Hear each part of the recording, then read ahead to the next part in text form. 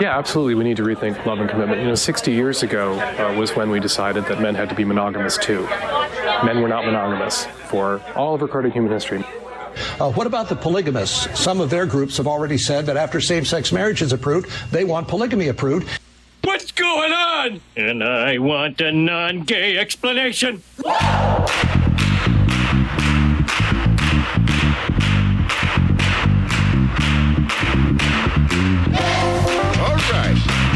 What's the big brouhaha?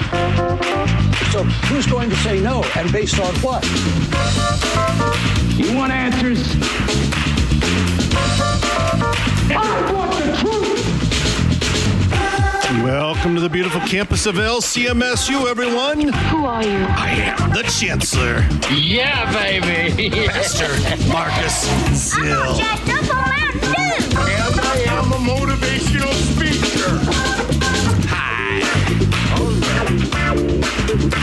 We are joined here today in the Student Union from way up north, Pastor David Kind. Pastor Kind serves as the campus pastor at University Lutheran Chapel, serving students at the University of Minnesota. How are you doing today, Dave? Yeah, I'm good. Thank you, Pastor Zill. It's great to be here. Oh, it's fantastic. Second time back. Last time we had you on, I think we talked about Oremus and prayer life, devotional prayer life. And today we wanted to have you on to talk about what is apparently one of your favorite topics, polygamy. Right. Who doesn't love this topic? I don't know, maybe your wife. But there are days, Marcus. Yes. There are days. Going back a couple of years, this is kind of an interesting backstory. This new book is out from CPH, From Taboo to Delight, Ethics of Sex. I don't know, does anybody out there remember where the word taboo came back in vogue in the Synod? Where was that, Dave? That would be at your conference. Yeah, well, at our conference, at the LCMSU conference in 2015. We tackled a lot of sexuality and marriage issues and dating and whatnot at the Taboo conference and discuss the things that we haven't been talking about. And as I look through this book, it's a fantastic book available at CPH with Gifford Grobine as the general editor. But I think 4 or 5 out of the 10 articles kind of came out of that conference. And so it's a wonderful thing to think that our being a little cutting edge in campus ministry kind of put some topics on the table. And apparently we got polygamy on the table because I don't know, you might be the first Lutheran pastor to be in print talking about polygamy. Well, it's a dubious honor, so, but I was happy to do it. The father of polygamy. With us. Oh, man. No, but what's interesting is we were putting together a sectional list for that conference. And you and I don't know if you remember this, but we were talking about it. And it was like, well, Dave, you got to do a sectional. I'm like, well, what are other people doing? I went through the list of other things. And you go, well, nobody's really talking. I could do something on polygamy in the Old Testament and what it has to do with it. I'm like, okay.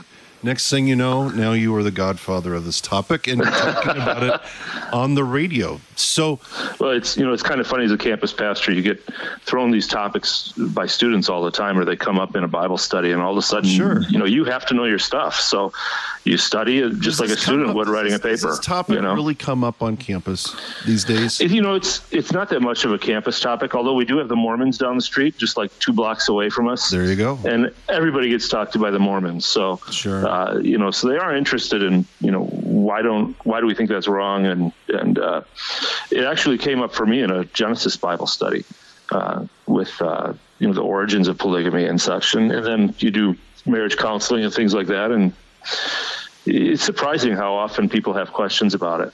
Well, and of course, with set the stage a little bit. How is this? We might be a little ahead of the curve talking about it, but all the experts seem to think that at the rate that we're going with transgender issues and this, that, and the other thing, this is one of those things that's looming on the horizon, is it not? Well, it is, and it's interesting because with there was a big push for homosexual marriage a few years ago, which unfortunately became the law of the land. And one of the arguments for it was actually related to polygamy, and the fact that, you know, even Christians would say, biblically speaking, it's not always one man, one woman, and they'd use that as a defense for gay marriage. Sure. So, it is an important topic, and I think it's become more popularized in the media. We've got TV shows about polygamy that were popular, maybe still are, you know, Sister Wives and Big Love and that kind of stuff. People are interested in the topic. Well, let's kind of start back in the beginning. You said this kind of comes up a lot in Genesis, and so what do we say? What do you say to your college students about when you see polygamists, or, you know, in the Old Testament, and multiple wives? I mean, how do you deal with that? What does God's word really say about this, and what does it not say? You know, the real difficulty, I think, for people is that there is no clear prohibition against polygamy in the Old Testament. Nowhere does the Lord come out and say, I condemn this outright. And yet you find it not at the beginning. It's not part of the order of creation. And you find it universally rejected by the New Testament church, such that you have statements by Paul saying, if you want to be a pastor, a bishop or a deacon, you have to be the husband of only one wife and not many. So when you see those requirements there, they're requirements that, they're specific to this office that pastors have, but they're also requirements that are reflective of what the Christian life is supposed to look like, because the pastors are supposed to image that life for their people. So the question of polygamy, you know, why is it banned in the New Testament for pastors especially, but in general, and why do we see it so prominent in the Old Testament? It's a huge question. So I came to this topic really, like I said, through this Genesis Bible study. And when you look at the issue of marriage in Genesis, and then in relation to the rest of the scriptures, it always goes back to what was done in the beginning. So Jesus, when he's answering the question of divorce, for instance, with the Pharisees, they say, can a man divorce his wife for just any reason? And his answer is, you know, even though Moses let you do this, in the beginning it was not so. And he points them back to the order of creation and really the marriage of Adam and Eve. So I think when we look at polygamy, we need to do the same thing. What has God established versus what have we done with it? Does that make sense? Oh, absolutely.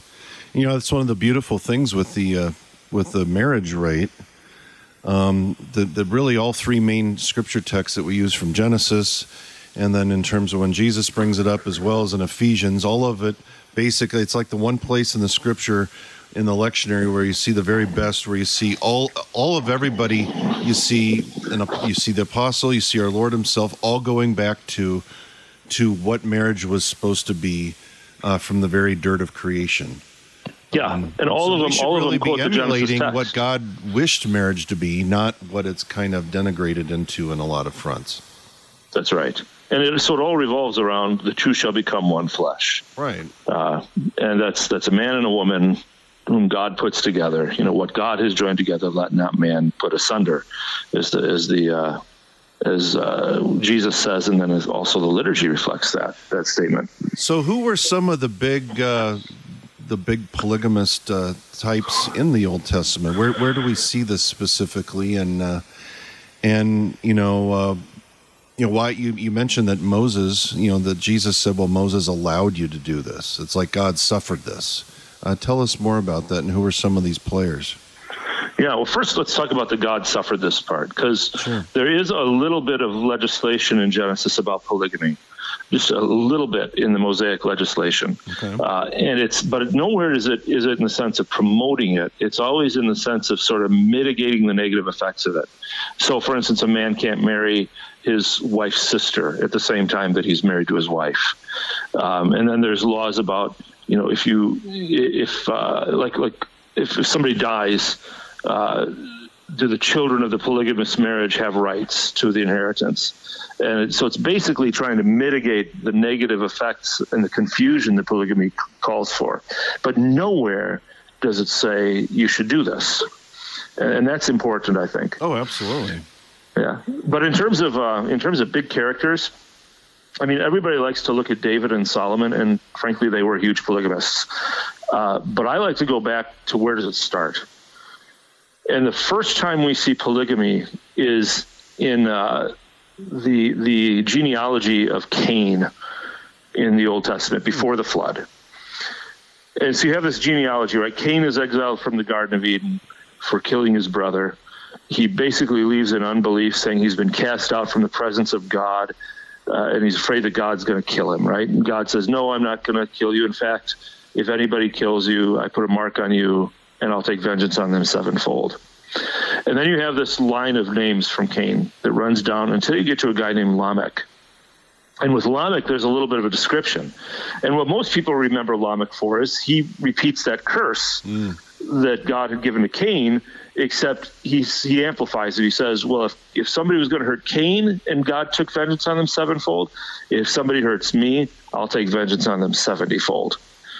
And basically, it's he's taking matters into his own hand. Now, Lamech had a son, actually 3 sons, all of whom were famous for something. Well, one of them was famous for being a blacksmith.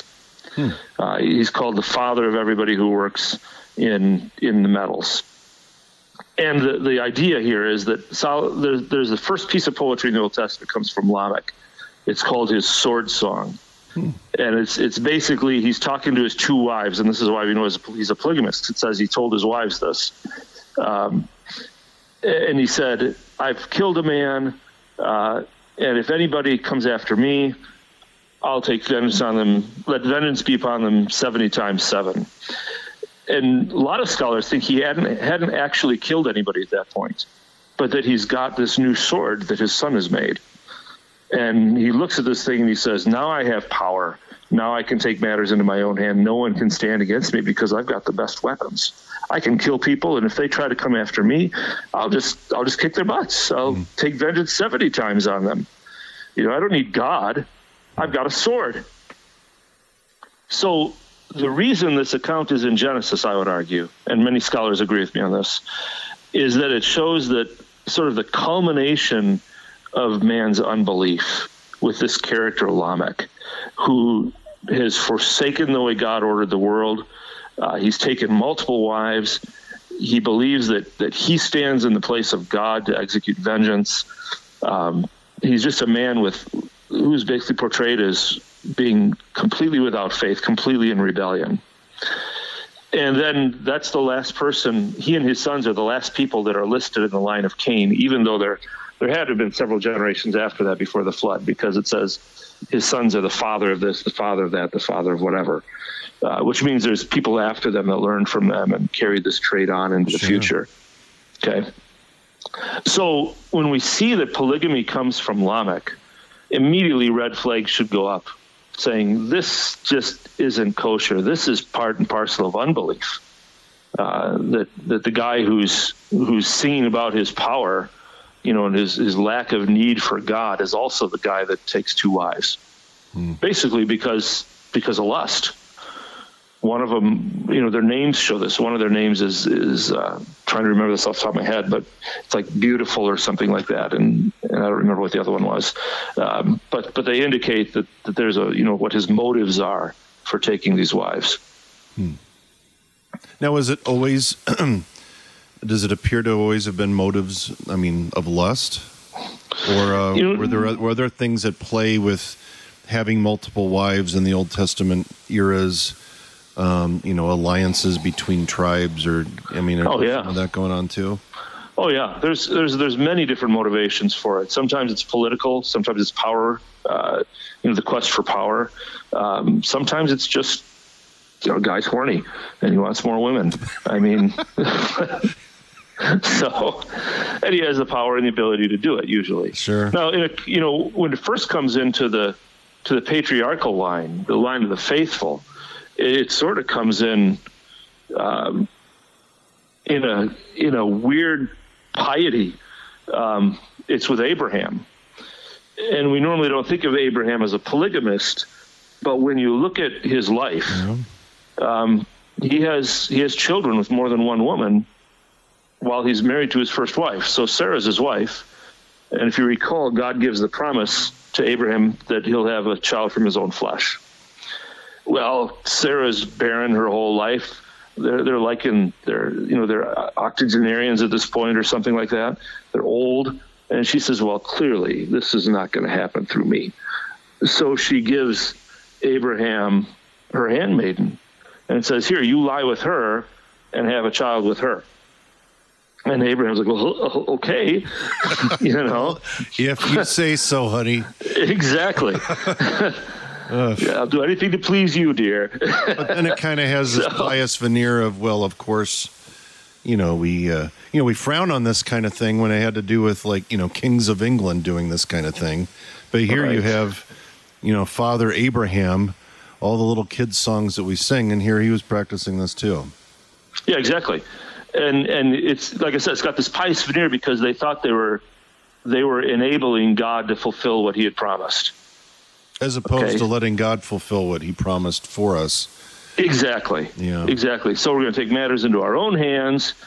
Here, you take Hagar, get it on with her, have a child. And he does. And it just causes innumerable problems that, really filter down to our very day. So the Arabs trace their ancestry from Ishmael. Yeah, okay. Sure. And Islam is based upon the whole idea, in part, that Ishmael was really the chosen child, and Isaac was the illegitimate one. So you have, you can almost trace the whole battle between Jews and Arabs to Abraham taking the second wife. So God allowed this. He did not. Nowhere do we find in Scripture where God says, "Go, please do this. This is what I want you to do." This is not God pleasing, but God allowed this and suffered it. Now, what does Jesus? Yeah. Well, and when you think, before we get to Jesus, we talk a little bit more about Abraham. Okay. When you think about the way the New Testament talks about those sons, sure, and the distinction between the one born free and the one born to the bondservant. And Paul says, let the bondservant be cast out. You can take that as a repudiation of what Abraham did there. That, of course, now Paul is using it Christologically to say we're free in Christ. Let those who are children of the law be cast out because they're rejecting Christ, what have you. And they'll battle against us, all that. He's using it very typologically. But if you look at the event itself, the fact that Abraham casts out Hagar and Ishmael says something about what polygamy does to a family, and that this was not a God-pleasing thing at all. Right. And then the next polygamist you get. Oh, go ahead. Are there parallels, when you think about God's people in the Old Testament started dreaming of, we wish we had judges, we wish we had, we want kings, we want, is it kind of like God, well, if that's where, I'm going to allow this, not because I want to see this happen, not because it's a part, but it's because that's society. Sometimes God gives you what you want, not necessarily as a blessing. Yeah, exactly. Okay. Right. And God still works that way. It's interesting. When I teach people about prayer, I always say, be careful what you pray for, because God just might give it to you. And if, you got to remember every time you pray that petition, thy will be done. But so let's get to Jesus. What does Jesus have to say about all this, and how does the posture change when we get to the New Testament? Well, first of all, Jesus is no polygamist. I think that's the most important statement we can make. Jesus has one bride, which is the church. There you go. He doesn't have multiple brides. She is the body, he is the head, he is the bridegroom, she is the bride. And so, when we look at what marriage is, if marriage is a picture of Christ and his church, where does polygamy fit? It just doesn't. Even when we look at the gospel going out to different cultures and peoples, this was in the gospel lesson for Sunday, by the way. He says, I have other sheep which are not of this flock. Well, what does he have, 2 flocks? Is he a polygamist? No, he says, I will bring them in and there will be one flock and one shepherd. There's one bride, not multiple brides. So polygamy just is not part of what marriage is intended to be. Because Paul tells us very clearly, marriage is about Christ and the church. And actually the marriage of Christ and the church is the primary marriage, and all the other ones are just pictures that point to it. They're real in the sense that they're real marriages, but the reason God instituted it is to point us to Christ and the church. Well, and it seems to me, Dave, that as all these marriage issues and homosexual marriage, and it seems like it's opened up these floodgates of, well, if you can say that a man and a man or a woman and a woman can be married, why can't you say 2 men and 3 women? Or why can't you marry? What if I want to marry a fig? What if I want to marry a horse? A tree. At some point, in a way, we can look at this very negatively, and it's certainly depressing when you think about it. But with what you just said about the relationship of Christ and his bride, the church, don't we maybe as Christians have one heck of an opportunity going forward to really see what Paul is talking about Ephesians and what Jesus is expressing all the more fuller in terms of the witness that our marriages can be to point people back to Christ and his church? Oh, absolutely. I think that the whole fight for marriage is not simply a fight for morality. It's a confession of faith that, look, we believe something about this institution that God has made. And it's the reason that we don't think that we can just do whatever we want with it is because we understand what it means. And if we do whatever we want with it, somehow, and to relative degrees, mind you, we are destroying that image. So I would argue, when you look at the broad spectrum of sexual sins revolving around marriage, polygamy is probably one of the lesser ones. It's not quite as far of a step away from what God has instituted as, say, homosexual marriages or interspecial marriage or something like that. But it's still a step away. And, we want to maintain the thing that God has actually given. Because of why he's given it. We're talking with Pastor David Kind about polygamy and what does the Bible really say about it. We've got just a couple of minutes here left, Pastor Kind. So when we get this back into the context of college students, this maybe is in full force on our college campuses yet, but we see signs that it's coming. So when one of our students gets into an argument with somebody over, what marriage is and what it maybe has to do with polygamy or polyamorous relationship, what kind of tips would you give our college students of how to deal with this when they throw it in their face and say, well, in the Old Testament? How would you encourage our young people to respond to kind of attacks like that? I think when you deal with that, you got to remember, first of all, that not everything that's recorded in the Old Testament has a moral judgment placed on it. So when you're reading the history books of the Old Testament, it just tells you what happened. Sure. You got to go somewhere else to find out most of the time whether it's right or wrong.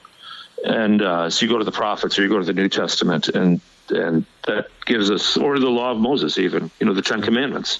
And that gives us the vision, if you will, like the clear vision to see what do these things mean that happened in the Old Testament. Because, you got that weird incident where the guy has a concubine and he chops her up and sends her to the 12 tribes of Israel. It's a horrible thing. Ugh.